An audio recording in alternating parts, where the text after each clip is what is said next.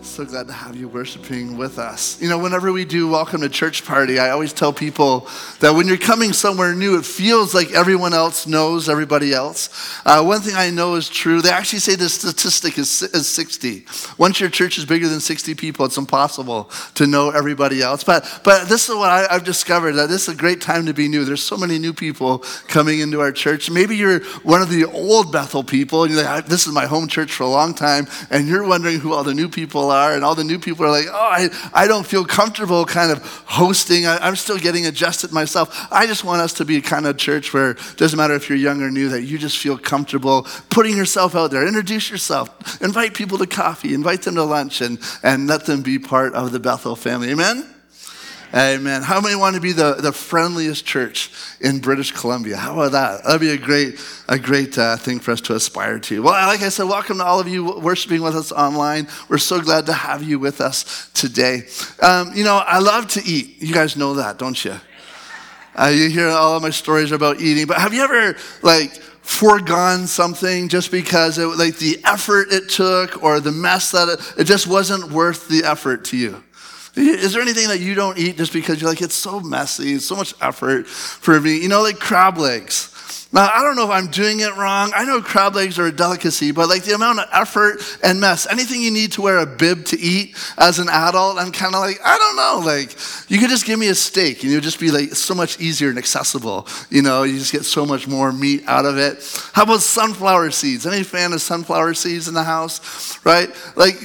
Eating sucking the salt off it and then spitting out the shell. And you're supposed to spit out the shell in case you didn't know that. I had a nephew when he was little and he didn't know. He went to a baseball game and he ate a whole bag of sunflower seeds and didn't spit out the shell. Yeah, it didn't go well for him later that day. I'll just tell you that much. How about nuts that require a nutcracker? Anything that needs a nutcracker, you just it all explodes all over the place. The worst has to be pomegranates, though. Have you ever tried to eat a pomegranate? Did you know that I had a pomegranate and I could not for the life of me figure out, it's just I had to watch YouTube videos. There's YouTube videos that will explain to you how to get the seeds out of the pomegranate. The effort it takes and the mess it makes just makes it seem not worth it. How many are glad for seedless watermelons? Anybody? Seedless watermelons. Have you ever been at a picnic or a backyard barbecue and when you get the watermelon with the seeds in it, right? It depends on the kind of event that you're at. Sometimes you can just spit them across the yard, right? You can start a contest, it's watermelon seed. But when you're in a fancy gathering, maybe a bridal shower or a wedding party or something, what are you supposed to do with the seeds? You spit them on your plate, or maybe you're like me, I just kind of tried to do the discreet kind of what do you do with that, right? So I'm thankful for seedless watermelons. A little while ago, I was going to the fridge to get a snack, and I told you in the new year, I'm trying to make some healthier choices. So I was going to the fridge for some fruit. And so I got some grapes out of the fridge, and I ate some grapes, and I was almost shocked because the grapes had a seed in it. It's been so long since I bought grapes with a seed in it. It was a mistake. Who bought the grapes with the seeds in it, right? We buy seedless grapes in this house, right? And it made me realize how accustomed and normal it had become to eat seedless grapes. Well, it's so much easier and way less messier to get seedless fruit, isn't it? Well, where are we going with this, Pastor? Well, you'll have to wait and see in just a minute. But we've been in a series over the last month, a mini-series. We've been talking about the Holy Spirit. And we recognize that when it comes to the nature of God and understanding God, we really relate well to God the Father. We can understand God the Father. We relate well to God the Son and Jesus Christ. But for many of us, when it comes to relating to God the Holy Spirit, we sometimes find it hard or mysterious to relate to the Holy Spirit. How we perceive God affects how we relate to God. If we see God as sort of that angry old man in the clouds who's wanting to get us, this cosmic killjoy, how we relate to God and is based on how we perceive God. And so when we think of God as that angry man in the cloud, it causes us to create a distance. It creates an animosity or a wall. Maybe if we think of God as untrustworthy or disappointing. I know many people have said, I've had a disappointment with God and it's caused me to put a wall up and to create distance between me and God. But when we understand the loving father or our closest friend, when we think of God as our comforter or our provider, it causes us to lean in. And so how we perceive God affects how we relate to God. Well, when we come to the Holy Spirit and we think just the name himself, like the Holy Spirit, or if you're old school, the Holy Ghost, right? When we think of the Holy Ghost it's easy to understand why some people have a hard time relating to the Holy Spirit. We think of him as like a mysterious force to tap into, or an energy or a power to be moved by. There's a mystery to it and we don't understand, but we've been saying throughout this series that the Holy Spirit isn't a force to tap into, but a person to partner with, right?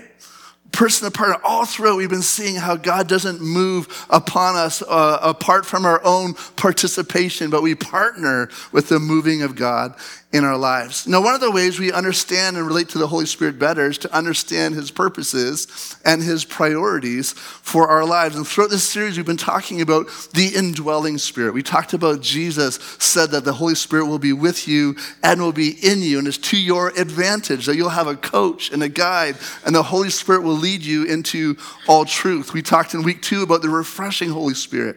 The Spirit brings spiritual closeness, spiritual strength. Last week, we talked about the empowering Holy Spirit, the gifts of the Spirit in operation amongst the church and his people. But, one of the things we talk about a lot is the fruit of the Spirit. The Holy Spirit produces the character of Christ in us. In Galatians 5:22, it says the Holy Spirit produces this kind of fruit in our lives: love, joy, peace, patience, kindness, goodness, faithfulness, gentleness, and self-control. Who would agree that you could use a little more fruit of the Spirit in your life, right? Always. We could always use more of that fruit in our lives. And so we want to be better people. We want to be more like Jesus. We want to allow the Holy Spirit to work in us and produce his fruit in us. But here's the thing, as much as I like the ease and the simplicity of seedless fruit was never intended to be seedless, was it? Right? There's no naturally produced fruit that is seedless. By definition, a fruit is a plant's mature ovary. By definition, that's what a fruit is. And they taste great. They provide food and for us and for other species, but a fruit's principal botanical purpose. All right, here's your science lesson for the day. The fruit's principal botanical purpose is the protection and the dissemination of the seed. The fruit's purpose is to protect the seed and help get it spread and planted. You think about the apple falls from the tree. What happens? It rolls away from the base of the tree. Eventually it rots and the seed falls to the soil. The seed also attracts birds and animals who then carry it to other places where it will grow and take root. The seed is to be carried and to be planted, to be protected and disseminated. And so when we take the seed out of the fruit, we've changed the fruit's principal purpose. We've made the fruit about consumption and not reproduction, right? So when it comes to the Holy Spirit's priority in our lives, the fruit of the Spirit isn't just to make us better people. It's not just to make us consumers of religious goods and services. We should reflect Jesus well, but there's more to it, isn't there? See, the fruit's principal purpose is the protection and the spread of the seed. The gospel, the good news of Jesus and the kingdom of God, is referred to frequently throughout Scripture as a seed. And when we think of the Holy Spirit's purpose, it's not only about making us better and more Christ-like people. When we think that's what it's about, we're missing the point altogether. The fruit of the Spirit is evidenced by personal transformation, but its purpose and intention is for disciple reproduction. It's important that we understand that. The role of the Spirit in our lives is, yes, to make us more like Christ, to transform us personally, but it's also to create another harvest and crop of disciples. Jesus said we would be identified by his true disciples with a trustworthy message because of the fruit in our lives. He said they will know you by your love, by the fruit of the Spirit. But why does it matter if they know you? They will know that you are authentic. They will know that your message you are carrying is legitimately from me because they'll see the fruit of the Spirit at work in your life. But when our spiritual lives become focused on only becoming better people, if I only go to church and if I'm only in the Word of God and if I'm only coming to Jesus to make my life better, then we're missing the point. There's a reproduction. We don't want to be producing seedless fruit or else we'll be missing out on this Holy Spirit's priority for our lives and for the kingdom of God. The priority of the Spirit is always about reproducing a new crop of disciples of Jesus. So we've talked about the indwelling Spirit. We've talked about the refreshing Spirit. We've talked about the empowering Spirit. Today I want to talk to you about the anointing Spirit. The anointing Spirit. See, all throughout Scripture, when someone was being set apart to a task, or they were set apart to a calling, recognize a calling of God on their life, whether it's a king or a priest in the Old Testament, they would be anointed with oil. They would be anointed with oil. They would be called apart. We think about that where they would have this oil poured out over their heads from above. It would symbolize a setting apart, an empowering, a fulfillment of God on their life. Maybe you're familiar with the story of David. And as Samuel comes to David's house and he's looking at all the sons of Jesse, and the Lord says to Samuel to take this flask of oil and go and anoint the next king that I will show you for Israel. And so you know the story, if you're familiar with it, that Samuel goes and he looks at all the sons of Jesse and he looks at all of their strength and all the outward appearance. He's thinking that there's some really great candidates here, but the Lord says to him, none of these are the candidates that I'm calling. And he says, isn't there one more? And you know how that story goes, Jesse goes, well, there's one more, but he's just the little guy. He's out in the field with the sheep, and so they call for David, and the Lord says, this is the one who I'm calling. And it says in that moment that Samuel took a flask. I think a flask is bigger. We just use these little like convenient jars here at the church, but you know, they took a flask of oil, and in this moment with all of his family around him, Samuel poured out this oil upon David's head, and it covered him from head to toe. And we see this symbolizing the setting apart with the oil, anointing him and God's calling and purpose. We see as Jesus was stepping into his public ministry, he came to this baptism moment.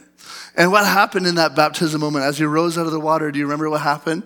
It says the voice from heaven spoke, and what appeared like a dove, the Holy Spirit came down from heaven upon him. The Holy Spirit anointed Jesus for the plan and purpose, set him apart for his earthly ministry. He was working in partnership with the Holy Spirit.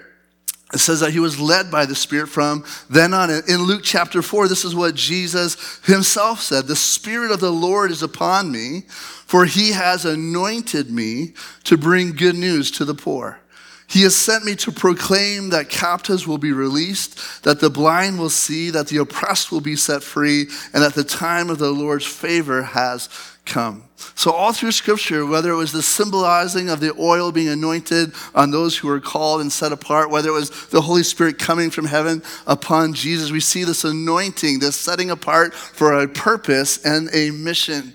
And so then Jesus says to his disciples in Acts chapter 1, verse 8, this verse that we know so well after the last 4 weeks, he says this, but you will receive power when the Holy Spirit comes upon you. You remember the testimony from the day of Pentecost, that what looked like tongues of fire came from heaven, that it was anointing them and setting them apart for the calling and purpose that God had for their life. But it wasn't just to anoint them, but what does it say? And you will be my witnesses, telling people about me everywhere. See, the fruit of the Spirit, the anointing, is demonstrated, it's evidenced by personal transformation in our lives. We should look more like Jesus, but the purpose is intended for disciple reproduction. You will be my witnesses. When you are anointed, when you are setting apart, when the Holy Spirit comes upon you from heaven, you will be my witnesses, telling people about me everywhere. You've been anointed for a purpose. Tell your neighbor, say, you're anointed for a purpose. You're anointed.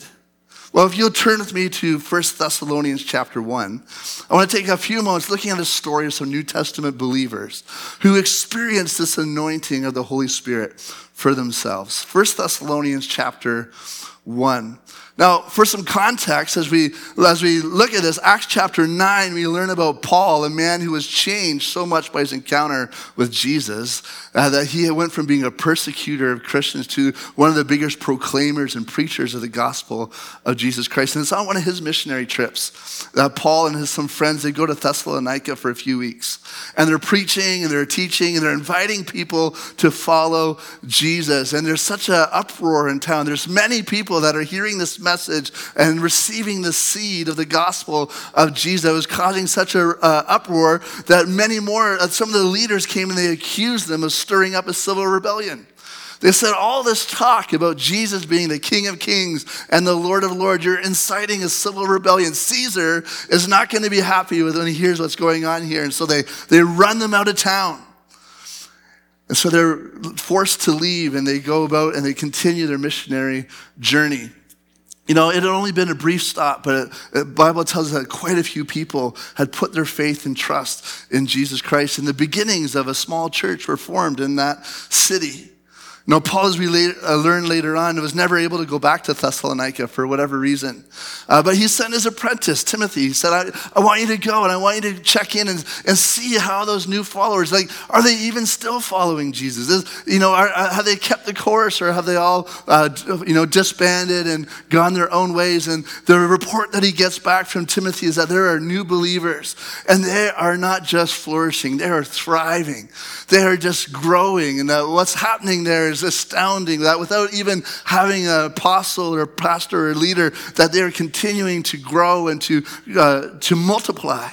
And so we see in 1 Thessalonians this letter that he is writing back to them in response to some of their questions. And he's highlighting the priority of the Spirit in their lives. 1 Thessalonians chapter 1, verse 2. Paul says, I always thank God for all of you and pray for you constantly.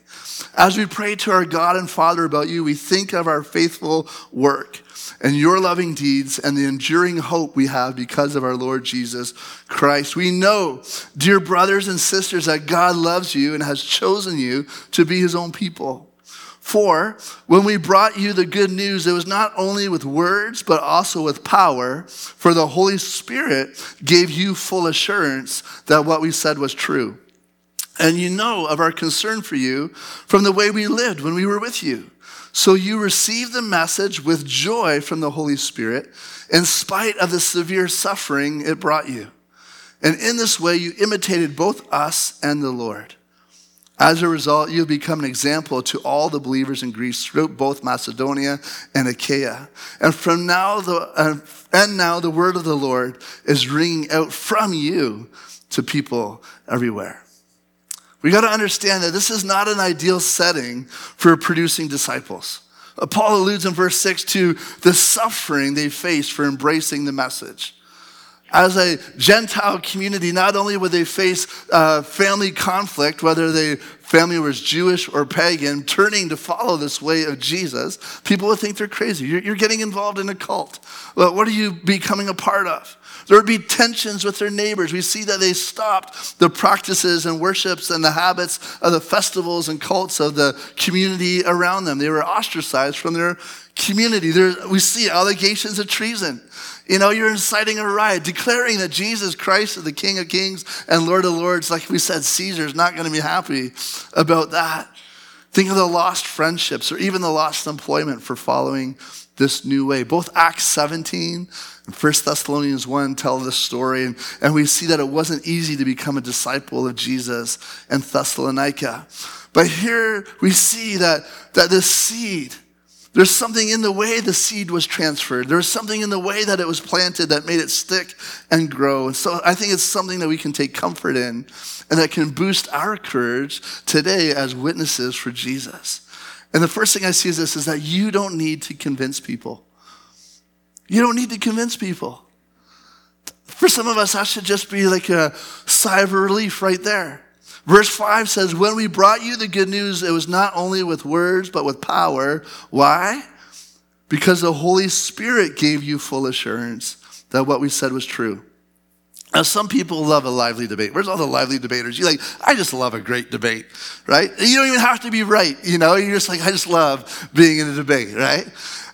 Some of us, we just cringe at the idea of having a debate. We're just like, oh, I just hate everything about it. But we haven't been called to be God's great debaters.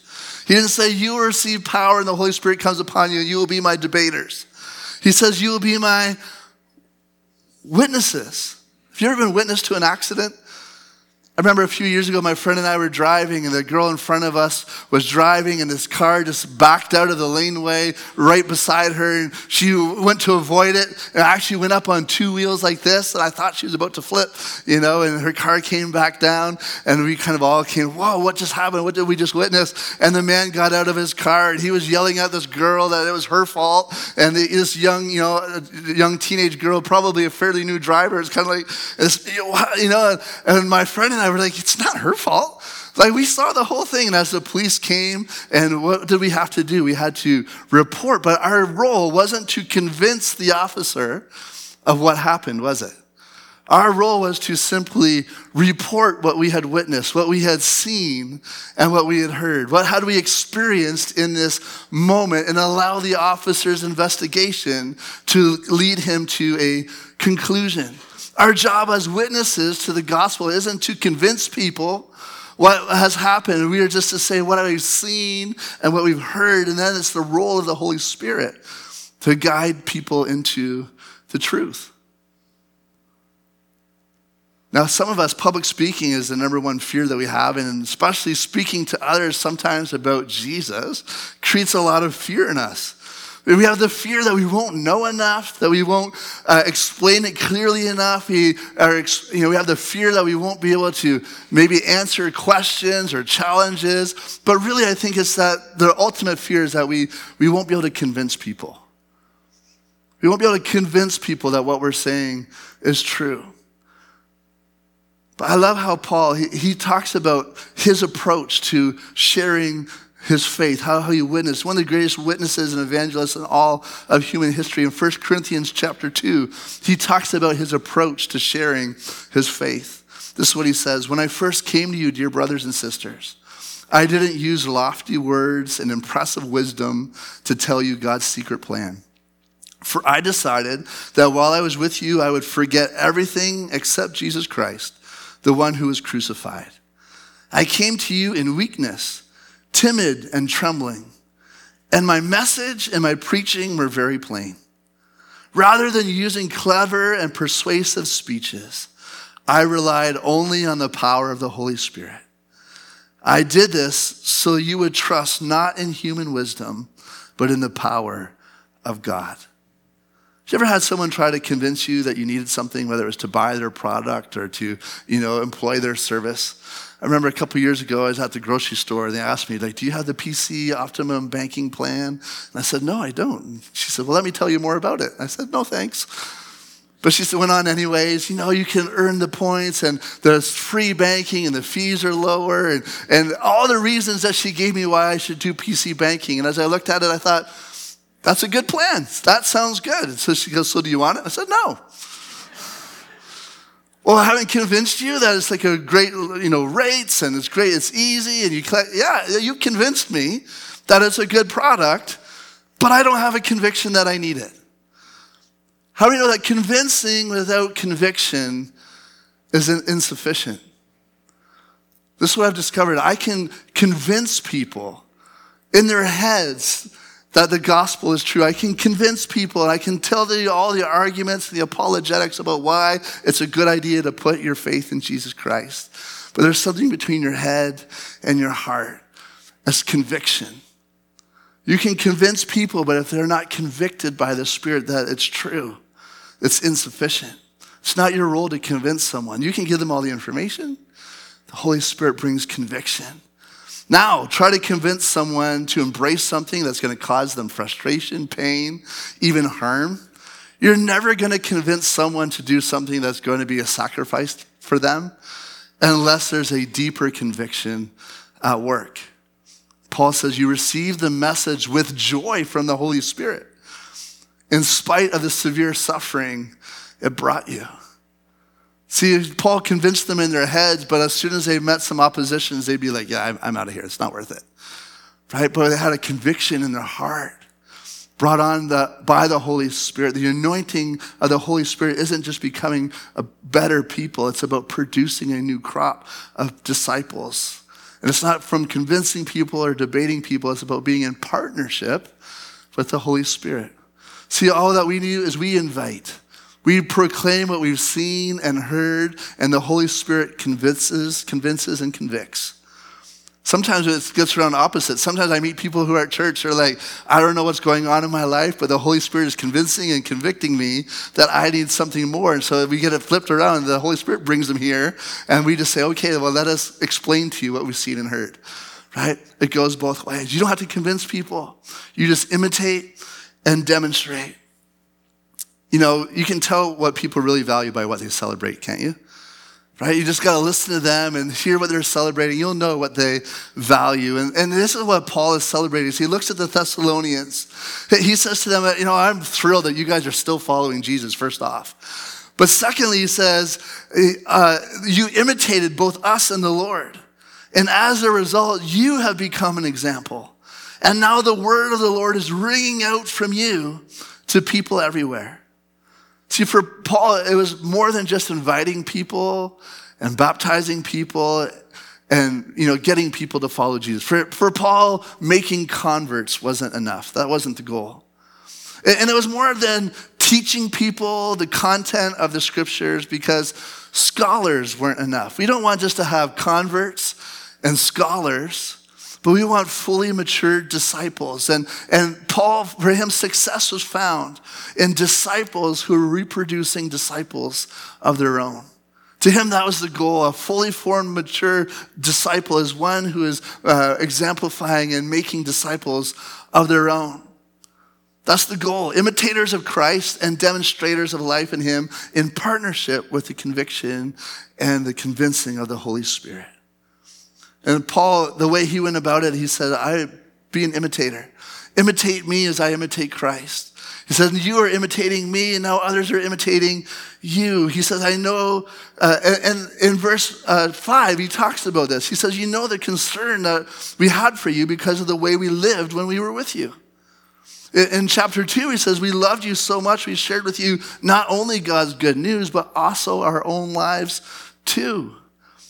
The way we preach and teach and be witnesses to the gospel of Jesus is kind of a messy way. It's a really involved way, but it's about sharing our lives with people. Sometimes we just show up and we just proclaim the message, but more often than not, we are living the message. We are sharing that. We're doing life together, encouraging them, urging them, teaching them about God's calling and design for their lives, life on life together. You know, this form of discipleship, it takes effort and it takes time. It's inconvenient. Sometimes it's awkward. Sometimes it's frustrating. It would be easier for us just to focus our spiritual lives on us. God, it's just between you and me.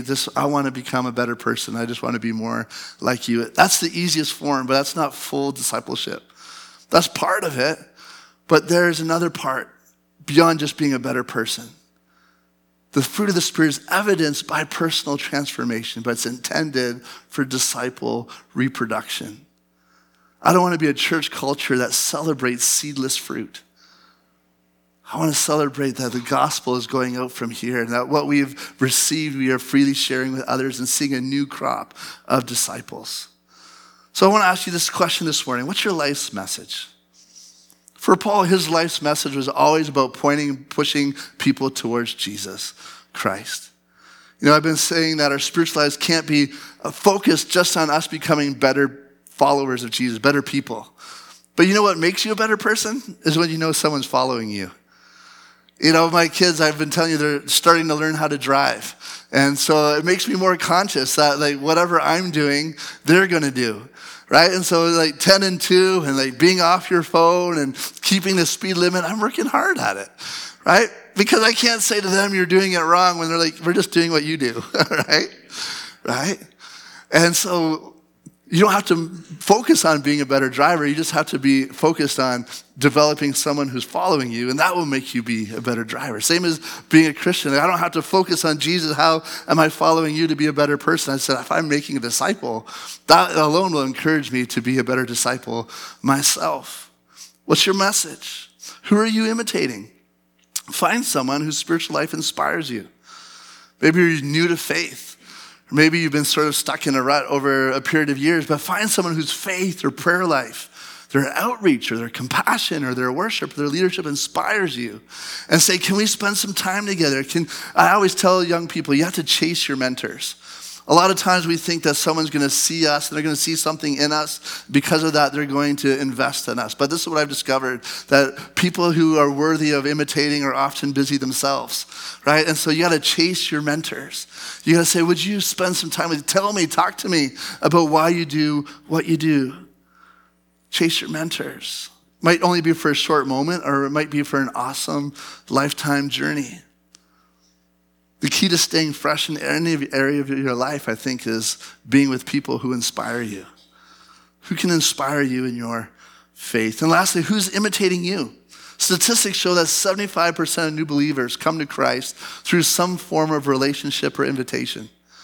75% of people come because someone took some time to invest in them, to invite them, to spend time with them. And that's 75%. I know 100% of new believers need someone to come alongside of them to help them become mature in their faith.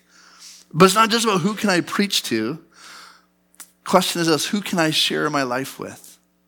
Who can I share my life with? You know, we talk a lot about being an intergenerational church, and I love that. And to me, that means not just being a church that has many generations, but a church that has many generations working together for one purpose and cause. I was at youth this past week, and one of our retired gentlemen was there, and he was leaving at the end of the night. I was coming to pick up my kids, and I said, hey, what are you doing, Dan? And Dan works security. Do you know retired people can work at security at youth? It's amazing. Riley, do you want some retired people that are like, hey, we'd love to help out? Kids ministry downstairs. How many of you know you're never too old for kids ministry? You might not be able to get down on your hands and knees anymore, but we can find a role for you. But Dan, he was leaving, and I said, Dan, what are you doing? He said, I'm just driving a couple of the guys home, and we're going to stop for burgers on our way. He said, we often stop for burgers. And I thought, this is incredible. This is one of our men who's retired who says, I want to share my life with some of our youth. I want to invest in them. That's how he did it. For others of you, you do other things. You are involved in the kids' ministry. That's an investment into the next generation. You're producing disciples. Mentoring isn't about age. It's not about having all the answers or having everything perfectly figured out. It's about how do I share my life and my life experience to help others come to a knowledge of Christ and a maturing in Christ.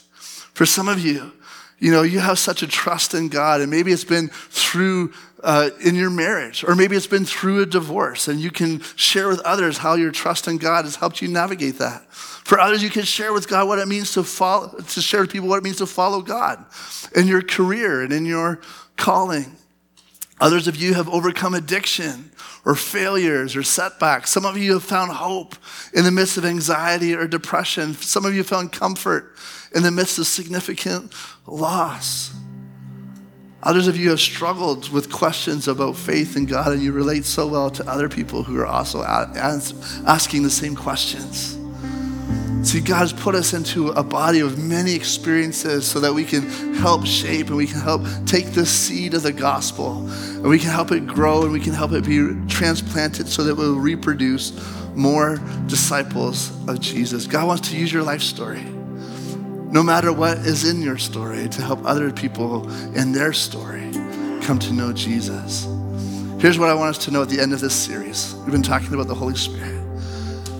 If I did a poll right now, I think almost 100% of us would say we want a great move of God in our city, great move of God in our region. We want the move of God in our church. We've been talking about almost 100 years, 2 years to the 100-year anniversary. We want to go into that with a move of God, but this is what I believe, that we want a move of God, and God wants a people he can move through.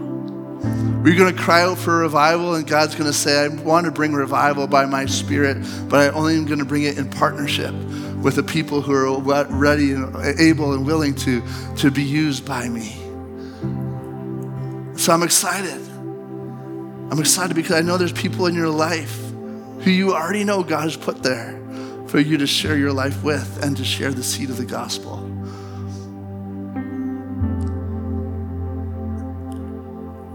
I'm going to invite you to stand this morning. And we're going to pray. We're going to pray and we're going to ask for a move of God. We're going to ask for God to fill this place and all the places of worship in our city and all the places in our region with more people who are hungry to know God, who are hearing about the gospel, but who aren't convinced only by our words, but who are convicted by the Holy Spirit that what they're hearing is true. We're going to ask God to move, and then we're going to say, God, would you move through me? Help me to have the courage. Help me to have the boldness. Help me to have the understanding that partnering with you is such a joy, something so great in my life. And so, Jesus, I pray, Lord, right now in this place, that you would give us a conviction of our own. God, that's not just about becoming better followers of Jesus. That's not just about becoming more Christ-like in our demeanor, God, but it's actually about becoming people who are your witnesses, telling people about you, using our words, but also using our lives to share with people the truth, the seed of the gospel. God, I pray that we would be surprised, that we would be shocked, where we would see that seed growing. God, I pray that you would already be ahead of us. Holy Spirit, bringing convincing, bringing conviction. Lord, sometimes you're already doing the work and we just come alongside and share the facts with people who are just wanting to know the truth. You've already done all the work. Others of us, we've been praying for a long time for some people in our lives where we presented all the facts. We presented all the truth, God. We were praying, Holy Spirit, that somehow you would be able to break through and bring clarity and conviction. But we just pray, Jesus, today that we wouldn't be a seedless church. God, that there would be generations of Christ followers after us who would receive the seed, Lord, because we were planted, because we shared, because we watered and tended, and because your Holy Spirit brought the increase. In Jesus' name we pray.